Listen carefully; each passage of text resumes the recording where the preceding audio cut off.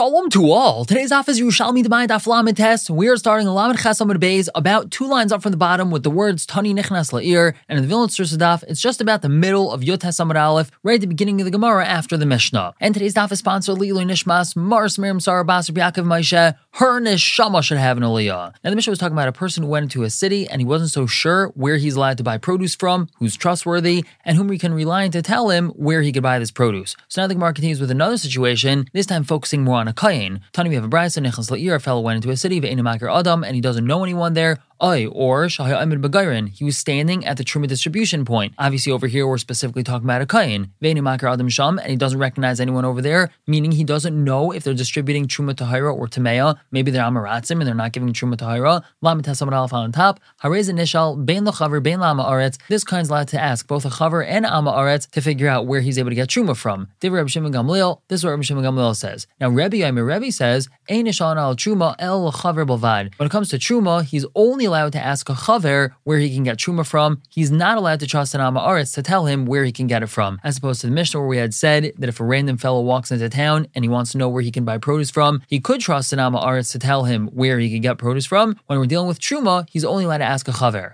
Now the Gemara tells us, Asya de Rebbe ki Reb Meir, with Rabbi Shimon Gamliel, but Shitase. Rebbe goes like Shitas Reb Meir, and Rabbi Shimon Gamliel is like Shitase, as we're going to see in this machlekes that we have between Reb Meir and Rabbi Shimon Gamliel. The Tanin Taman, we have a Mishnah over there. Now this Mishnah is talking about a bechar, a firstborn kosher animal, and we know that has to be brought to the Beis Hamikdash, and it's offered as a karban. Now if this bechar gets a certain type of mum, a certain type of blemish, then the kain's allowed to keep it and eat it for himself. So Mishnah tells us, Kol hamumin haruin love b'dei adam, anyone which this animal is able to get, because it's possible for a person to inflict this wound. For example, cut or something like that, which would passel it. So Ryan Yisrael Nehamanin, Ryan Kohanim, Eino Nehamanin. A shepherd who's a Yisrael is trusted to say that this mum happened on its own and it wasn't inflicted by a person. However, a shepherd of a Kayin is not believed to say that. That's because we can't trust them. Again, the Kayin is vested in making sure that this animal has a mum because he wants to be able to keep it as opposed to having it brought as a karban. Now Rabbi Shimon Gamliel says, Neman hu al shal chaveroi ve'eino neman al shal atzmai. He's believed to testify about another person's bechar, but not about his own bechar. Now Rav Meir says, Hachashad al davar loy danu v'loy mi'idai. Someone who's suspect regarding something, he's not trusted in regards to himself or in regards to somebody else. So here we have it. This machlekes Rav Meir and Rav Shimon Gamliel is the same machlekes Rebbe and Rav Shimon Gamliel. Rav Shimon Gamliel holds that an Ama Aretz is trusted in regards to somebody else, whereas Rav Meir and Rebbe hold the same, that someone who's not trusted in regards to themselves is not trusted in regards to somebody else either. Now Rabbi Yana comments, Ma pligin, what's machlekes over here in regards to the kayin? Likach, that's only if he wants to find out where he can get truma from, so he has machlekes who he can trust. Avol chalek, but in terms of a person wanting to know whom he can give his truma to, of Reb Shimon Gamliel Maida, even Reb Shimon Gamliel agrees that we're only allowed to ask a chaver. Now we ask ma bein lechalek, ma bein likach, what's the difference between receiving truma or distributing truma? And the answer is because kol yotze lechelok, a kol goes out when truma gets distributed to them. So if we're going to give truma to hira to a person, so then word is going to go out that fellow got truma to hira, it must be that he's a chaver. So we have to double and triple check and make sure that he really is a chaver and that he's not an Ama Aretz. Now we continue. Tani, we have a brayso. Hanichnas La'ir, a fellow went into a city, umatza siyas shel bnei adam, and he found a bunch of groups of people. Amar, and this fellow called out, Mikan Neman, Mikan Maser, who's trusted over here, who takes off Meiser? Amar le echad, so one tells him, Ani Neman, I'm trusted. So Imam Rulai, if other people tell this fellow who asked, Shu Neman, don't worry, he's trustworthy, Hareza Neman, so he's trustworthy. However, Amrulai, if they tell this fellow who asked, She'enoi Neman, then that guy who said that he's trusted, he's really not trustworthy, so then it makes a difference. Bifan of, if they say it in front of that guy, Einoi Neman, so then that guy is not Neman, because since these people had the chutzpah, they had the azah, the gall, or the courage, if you will, to speak up right in front of that guy who said, I'm trusted, and say, no, he's not trusted, so then we'll believe them, it must be they're saying the truth, and that fellow's really not trustworthy. However, Shalai Bifan of, if they only say this not in front of that guy,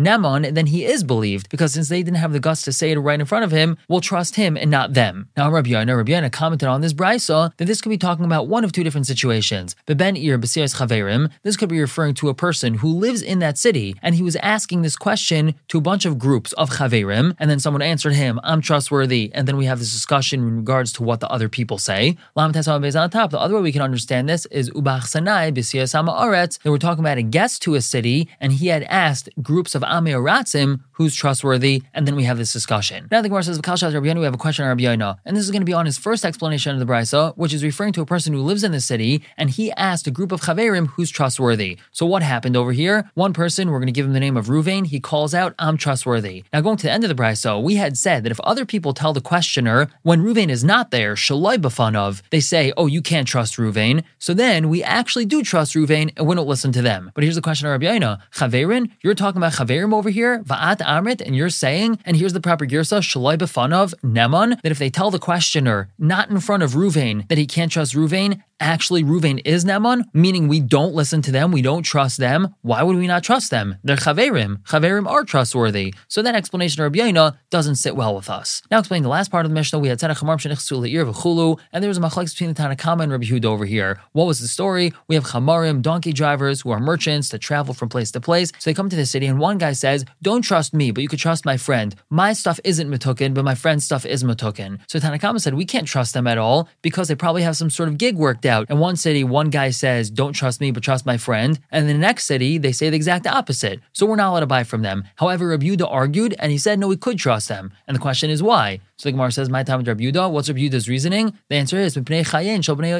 that's because of the livelihood of the people of the city. If these traveling merchants are not going to be trusted and no one's going to buy from them, so then they're going to stop coming to the city. And that means fewer merchants are going to be coming to the city, prices are going to rise, and it's going to be difficult for people to live like that. So therefore, we can buy from them. So now we ask, what's the reason of the Rabbanan, the Tanakama? Why do they say that we cannot buy from them? The answer is, that's because they're able to buy their produce from a different city that's nearby, from people that are trusted, so therefore there's no reason to allow us to buy from these traveling merchants. Mazel for finishing the fourth parak of Masechtas Demai, just like we're zecher to finish this parak together, we should be zecher to finish the entire Masechta together, and of course, all of Yerushalmi together. We're going to stop here for the day, pick up tomorrow with a brand new parak. For now, everyone should have a wonderful day.